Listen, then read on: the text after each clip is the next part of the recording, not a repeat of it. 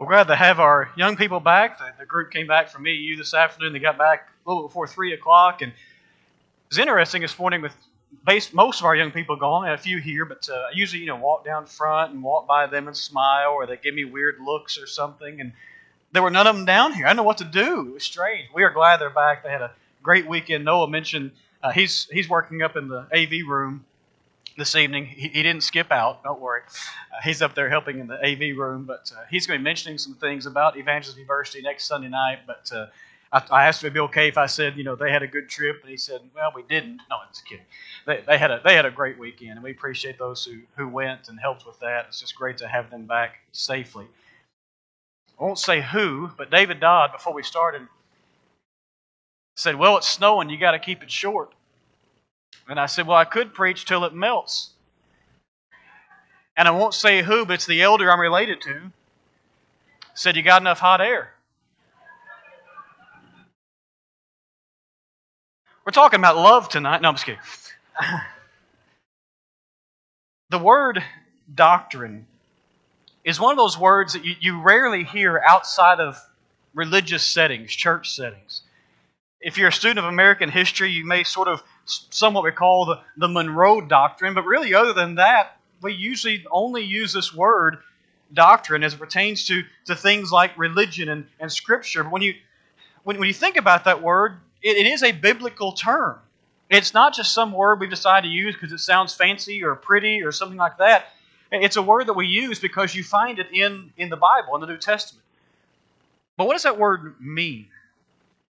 At its most basic level, the word just means teaching or instruction. It may sound a little bit like a fancier word for it, but that's really all that it means. But if that's true, that's what the word means, and if it's true it's found in the Bible, specifically the New Testament, then we should expect the Bible to tell us something about what that word is, what it means for our lives. How do we know what is correct teaching? How do we know what is incorrect teaching? How do we know what is right and what is wrong? I want to do something tonight that I hope you find interesting. I hope you always find lessons interesting, but this is a little different. We're not going to look at one specific text. We're going to go through the New Testament. We're going to be in one book most of the time, but I want us to see where this word is found in the New Testament. And in so doing, I want us to think about some marks of biblical doctrine. What is it the New Testament says about this word that can help us know how to apply it in our lives? If you'll turn to the book of 1 Timothy, I'll go ahead and tell you the first 4 of these are found in that book. There'll be one more found elsewhere in the New Testament. But by piecing these 5 things together, we can get a picture of what biblical doctrine actually is or is supposed to be if we're going to be faithful to God. Number 1, biblical doctrine is distinct. This is found in 1 Timothy chapter 1. Of course, you'll remember that Paul was writing to a younger man who some have suggested you could call his protege. Paul will call Timothy his son in the faith. Paul had left Timothy at Ephesus to preach for a time. That's where he is when this letter is written. But right out of the gate in this letter, look at what Paul writes in 1 Timothy 1, verses 3 and 4. As I urged you when I was going to Macedonia, remain at Ephesus, so that you may charge certain persons not to teach any different doctrine, nor to devote themselves to myths and endless genealogies which promote speculations, rather than the stewardship from God that is by faith. It's right at the end of verse 3 that you see our word doctrine. But did you notice that Paul said that there is a different doctrine? I won't try to pronounce the Greek word as translated as doctrine, but you may find it interesting that in the original language, the phrase different doctrine is one really, really long word, that the beginning of that word is a prefix that we know. Hetero. Something that is different. Something that is different from. Paul is using a word that literally means different doctrine or different teaching. But consider that for a moment. Why would Paul write that? Or maybe a better question would be, how could that command be even possible? Well, it's only possible if we can know what is true doctrine and thus what differs from that. It is only possible if there is a set of teaching that we can know and understand and then be willing to say that there are other things that are not consistent with, that are different from that teaching. But we live in a time where we're told that there is no such thing as truth, or we're told that one truth is as good as another. You have your truth, I have mine. It doesn't really make any difference. In our religious world, we're sometimes told we would care that much about doctrine because that doesn't matter all that much. So long as you're sincere about something religious, God will accept you. So don't worry about all the details. Folks, if that's true, then why would the Holy Spirit inspire a writer to tell this young preacher to make sure that no different doctrine be taught? Why would Paul waste the ink and frankly waste our time and try to make sure that no different doctrine was to be held to? Now, will we always get it right? No, we're human. Will we struggle at times to understand it? Of course. But just because sometimes we struggle, and frankly just because sometimes we fail, that does not give us an excuse to avoid studying and trying to know the truth and make sure that we are holding on to distinct, true teaching.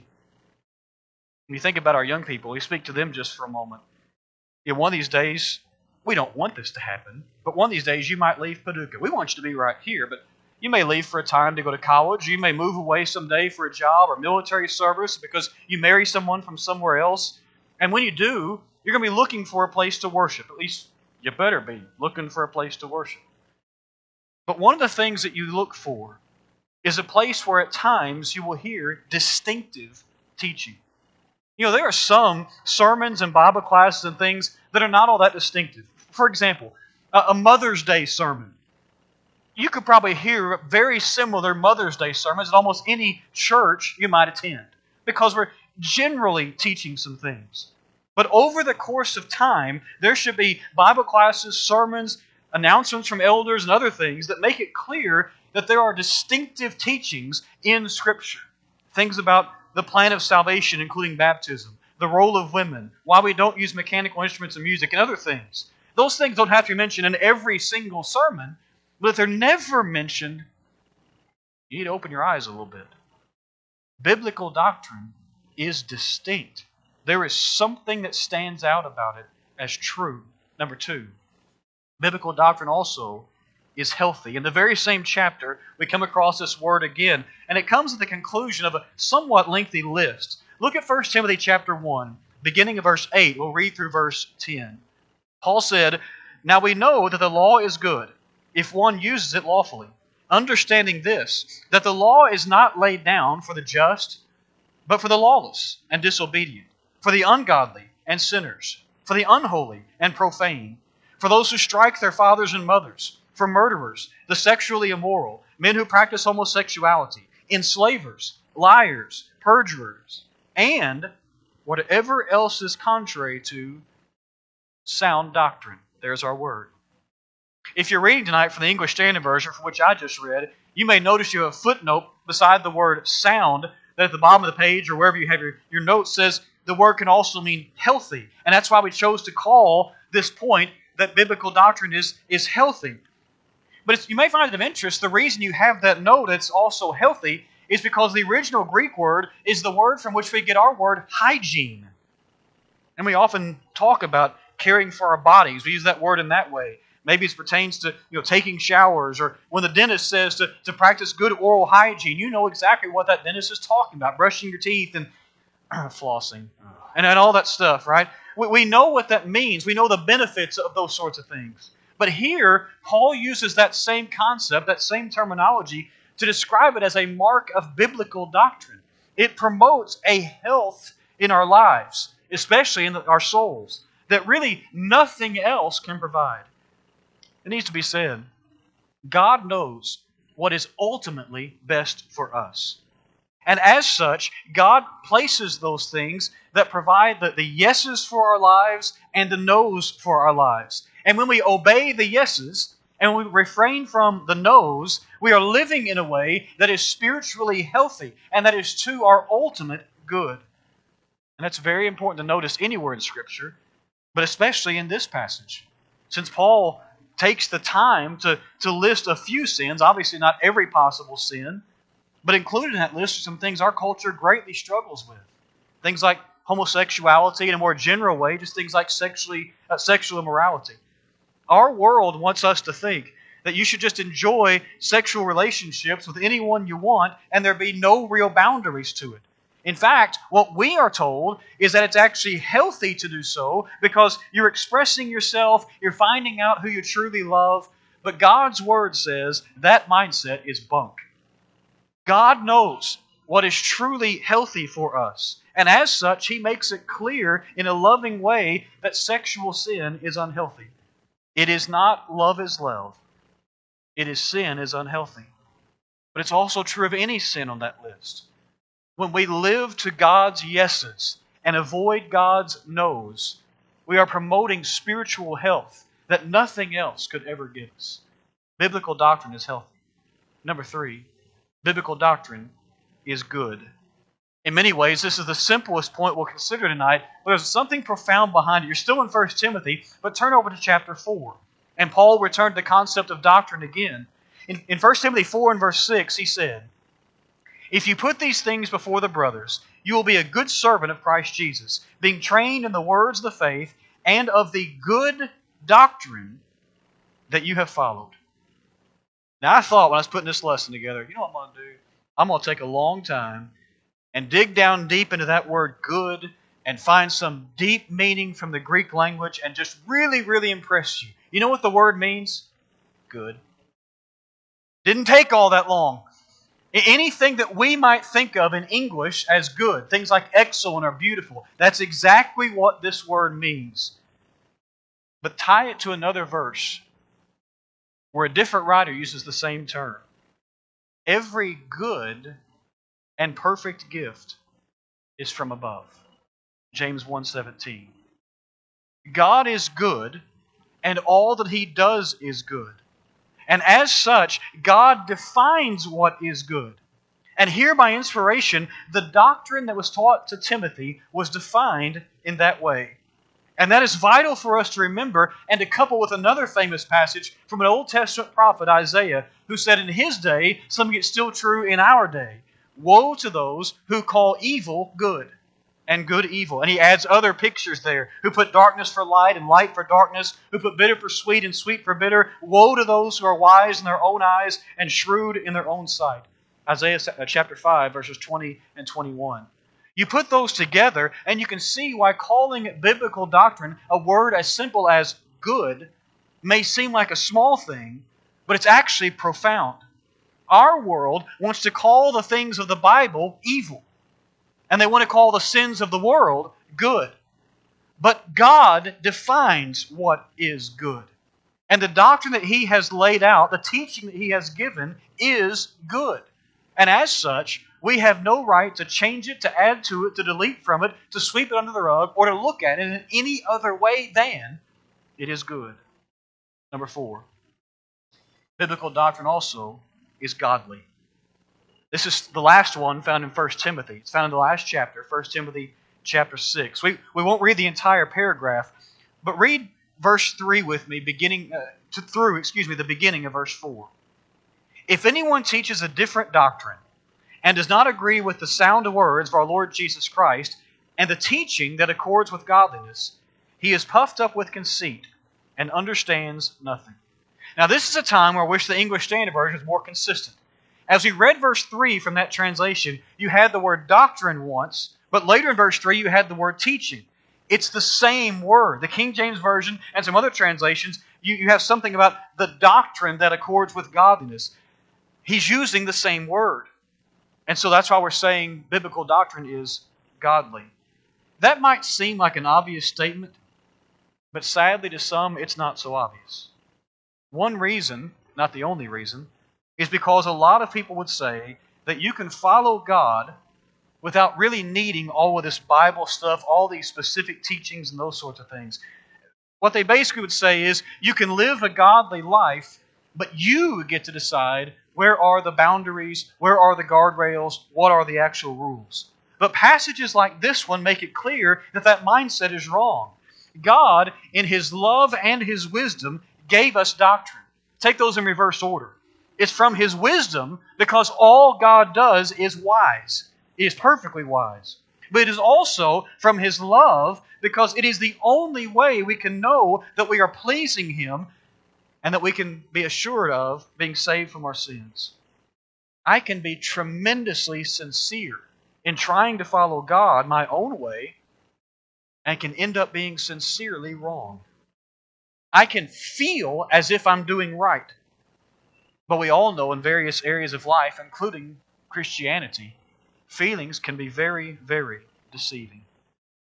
But if I will simply look at the teaching that God has given and realize it is from Him and that I need to seek to honor Him, then I can know when I'm following it and I can know when I'm failing to do so. And by the way, be grateful for when I do fail to do so, that He has shown me how to turn from that and come back to the right way and live a godly life through biblical doctrine. And number 5, the one that's not in 1 Timothy, biblical doctrine is based on Christ. This is found in Hebrews chapter 6. And this may be a bit of an odd reading, but it will talk about leaving doctrine, but the point I hope will become clear as we think about it. After telling the readers to be certain they remain strong in the faith at the end of what we know as Hebrews chapter 5, look at what the writer says in the first 3 verses of Hebrews chapter 6. Therefore, let us leave the elementary doctrine of Christ and go on to maturity, not laying again a foundation of repentance of dead works and of faith toward God, and of instructions about washings, the laying on of hands, the resurrection of the dead, the eternal judgment. And this we will do if God permits. Now again, we're pulling some verses here. He's talked about the first word, is therefore. So I know we're pulling some things out. So we may read that and think, wait a minute. Is he saying to forget about Christ? Leave Christ behind? Is he saying we just leave Jesus behind and then dive off into these deep waters, these particular deep waters he talked about? No. It's actually quite the contrary. He's basically saying that these Christians understood, or should have understood, Jesus. They had a relationship with Him, if you want to think of it that way, but they were not then continuing to move on to things that were challenging their thinking. And when they failed to do that, they were going to confront deeper issues that could shake their faith if they weren't studying them and considering them. But think about this. They could not properly consider those deeper things that the writer talked about if they did not already have a basic doctrine, if you will, about Jesus. He is the basis for it all. Or we may put it this way. Even the deepest things of the Word of God, in some form or fashion, point back to Jesus. That's not to say that we have to use the name of Jesus in every Bible class lesson or every sermon or to make it biblical. No. But it is to say there should be a logical connection between every last thing that we believe, teach, and practice, a connection between those things and Jesus. Because everything that we believe, teach, and practice rises or falls on how we're related to Him. Young people, let me talk to you again. There's a key word here, and the word is balance. Again, when you're grown, maybe looking for a congregation, Central, or wherever you happen to be, do not choose a congregation that's out of balance in either of these directions. On one side of things, you can find places that only talk about Jesus as love and a relationship with Him and never talk about deeper things that stretch your thinking. Things like the Hebrews writer was talking about. But on the other side, don't just find a congregation that preaches issues all the time and never takes the time to remind you of how wonderful and amazing Jesus is. He is the foundation for all of it. Biblical doctrine finds its basis in the person and the teaching and the death and the resurrection and the church and the inspired writings of Jesus. You know, the word doctrine may seem like a pretty boring word, but we see the marks of it in Scripture. And we seek to have those things in what we believe and teach and practice. That's how we can know if we're faithful to the Lord. Seeing as how God has given us His Word, and especially seeing how He has given it to us in written form, it is obvious that He expects us to read and study and know the teachings, the instructions, the doctrine that He's given to us.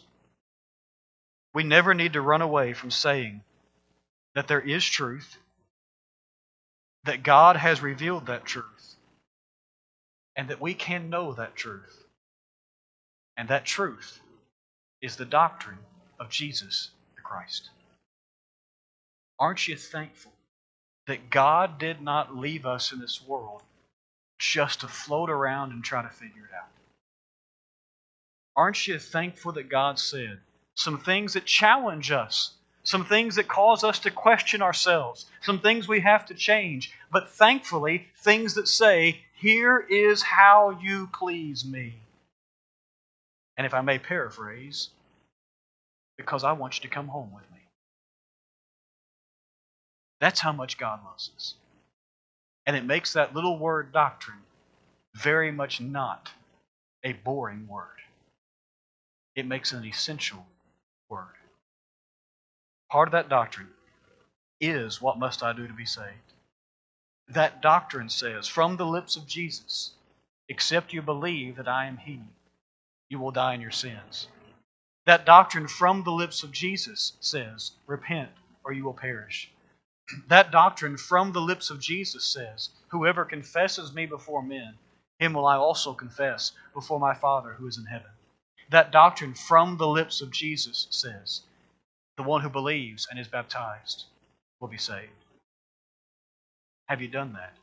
I suppose on a Sunday night when it's snowing, it's like 700 degrees below zero. Most of us in this room have, if not all of us in this room who are of age have. But that doctrine from the lips of Jesus also says, be faithful unto death, and I'll give you a crown of life. Is there something in your life as a Christian that's not following that doctrine of Christ, that's unfaithful or is discouraged or is needing help? We would love to pray with you. If we can assist you in any way, will you come? Or we stand and sing to encourage you.